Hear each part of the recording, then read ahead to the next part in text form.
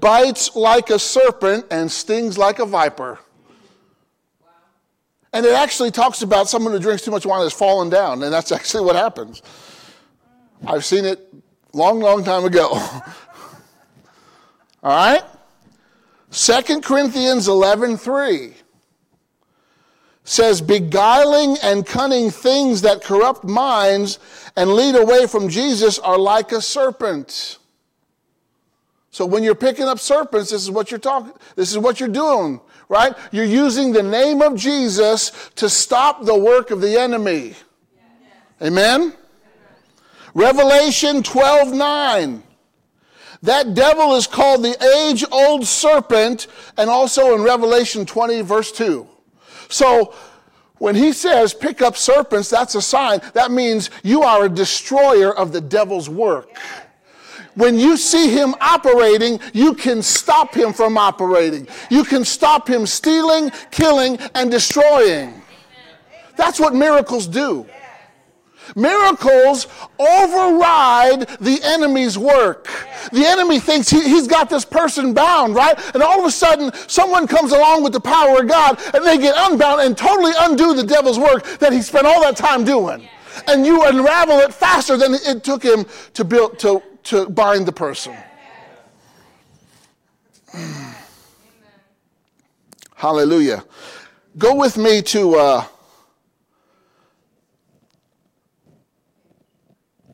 go to Psalm 110 and verse 1.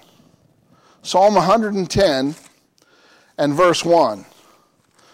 Whoo! Yeah.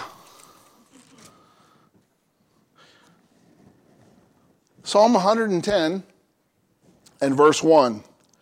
The Lord said to my Lord, sit at my right hand until I make your enemies what? Your footstool. Miracles make the enemy your footstool. I'm going to say that again.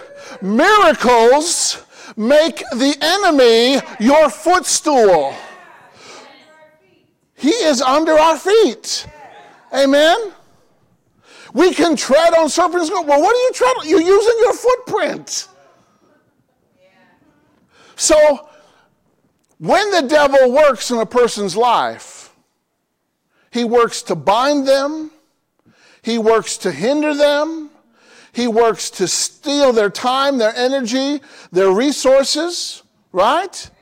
But then God put some power in some people to undo, to unravel, and to demolish the work that he did. To totally undo. To totally untie, to totally set free the work that the devil did. You want to frustrate the devil? Do a miracle. Amen? Glory to God.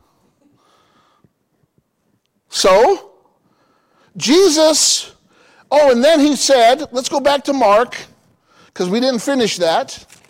Go back to Mark for just a second. Okay? Mark 16. Right? Verse 18. You shall take up serpents. If you see a serpent working, which is the devil, you can grab that serpent by the neck or by the tail and whip its little behind. Right? Come on. We have the power to whoop the devil's behind. He's already been whooped. Jesus whooped him for us. Jesus made a show of him openly. Jesus totally conquered him. But we have to enforce his defeat. All right? Verse 18, Mark 16, verse 18, you shall take up serpents, right? If you drink any deadly thing, it shall not harm you. It didn't say go out and drink it. It said if you do. Right? That's if someone tries to poison you or you drink some water that's bad, amen? I remember one time I thought what was water on my sister's sink. She had an apartment that was attached to the house. It used to be my mom's beauty shop. And I thought it was water, but it was Dawn dish soap. It was like clear dish soap. Well, I drank that. That wasn't too good. Let me tell you. I did some things in Technicolor. All right? And they shall lay hands on the sick. Who's the they? Everybody hold up your hands. These are these are healing hands. Notice he just said you got to come in contact with sickness and they will be healed. Didn't even say you have to pray. All you got to do is they shall lay hands on the sick and they shall recover. Oh, someone walks into work. Oh, I had a hard night. I'm having a hard time recovering. Let me help you recover quickly. Here, just come here. Let me help you recover quickly. Amen? Let me speed up the process. All right? Verse 19. So then, after the Lord had spoken unto them, he gave them the word. Listen, once God gives you the word, you got the power to do what he said. Once God gives you the word, you got the power to do what he said. All right?